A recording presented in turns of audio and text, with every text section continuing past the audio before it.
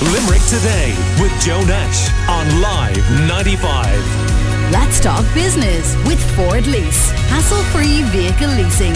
Search Ford Lease to find out more. So the Taoiseach has announced this new government plan, this new roadmap for the easing of restrictions, and Live 95's Ronan Moyles is here to take us through it. Good morning to you, Ronan. How are you doing? Good morning, Joe. So I was struck, maybe you were too, and a bit amazed, to be honest with you, with the slightly more optimistic tone than we'd been hearing over the few days before. What a difference, Joe, 48 hours makes. I was absolutely astounded, I have to say, when we started hearing the early rumblings of what was likely to be announced yesterday by the Taoiseach. It caught me, I have to say, completely off guard. We've spoken here for months about the cautious approach, and particularly since Christmas, that has been taken by particularly NPHET, and they have made a point of saying, yes, we are conservative. We're conservative for a reason. So what was announced yesterday, what a pleasant surprise. Now, obviously, we can't get too complacent either, but look, it's a nice little bit of news going into the Maybank holiday weekend, isn't it? It certainly is. Now, zip through, because there's quite a lot in this, what can happen and when in May. I will, yeah, sure. I think it's worth going through it, and I'll do it as quickly as possible. So actually, from as early as next week, all construction is back from the 4th of May. Obviously, we know there have been some construction on housing projects and things like that, but all construction back from the 4th of May next week. Then from the 10th of May, this is the big day, really, I suppose. You can travel between counties in Ireland. A maximum of 3 households or 6 people from any number of households allowed. Outdoor training is allowed with 15 people as a maximum. Outdoor meetups are allowed with a maximum of 15 people. Click and collect services resuming. And interesting, in-store appointments for shopping, appointment only, but that hadn't been flagged ahead of time. Personal services, hairdressers, barbers, beauticians can open for customers with appointments as well. Then there's galleries, museums, libraries, other cultural attractions can reopen. Funerals go to a maximum of 15 mourners at a service. Weddings, a maximum of 50 guests at a service, although a maximum of 6 guests at an outdoor reception and a maximum of 6 people at an indoor reception, or 15 outdoors then allowed to go along with that.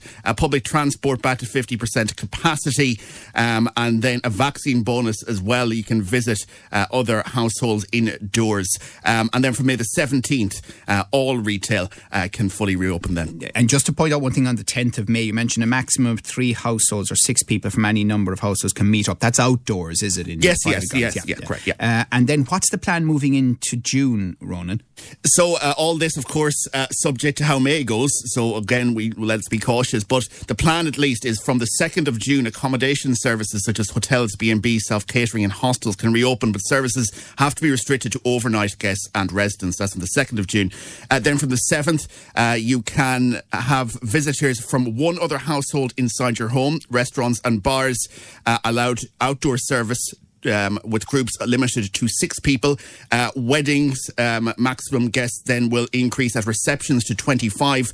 Outdoor sports matches can be resumed, but unfortunately still with no spectators. That's a little time away yet.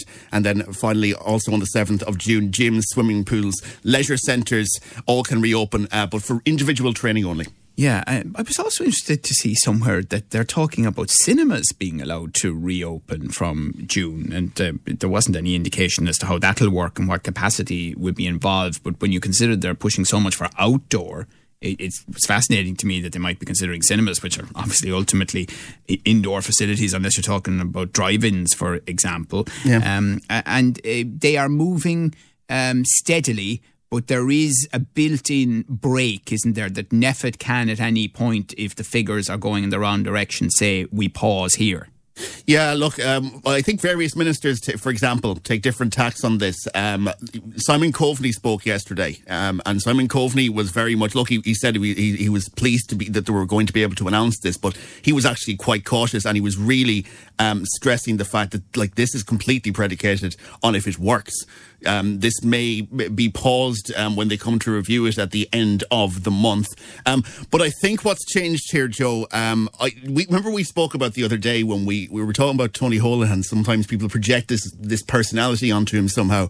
There was rumblings, and this is what reported elsewhere, that he was in a better mood, and somehow that this was something to do with it. I think that better mood was actually that he seems to have looked at the vaccine programme, and he seems to be very happy with what is planned, and he seems to believe it can be met, what is planned.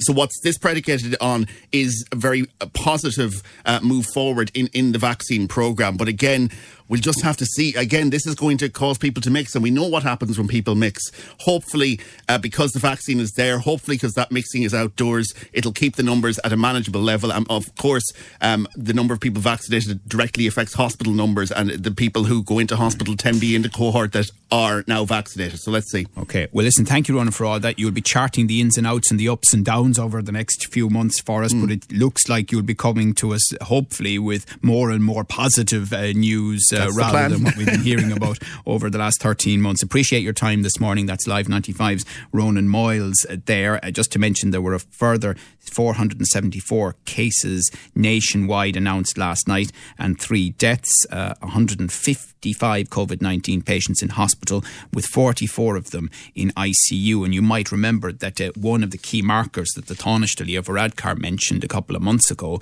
was, can we get under 50 in ICU, and stayed there. We're at 44, and it's fluctuated 44, 45, 46 in recent times. So we are, when they talk about caution, still very much on the edge, and they're still asking all of us to adhere to social distancing, hand washing, obviously the vaccine rollout as well.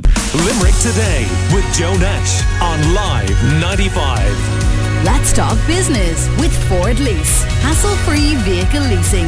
Search Ford Lease to find out more.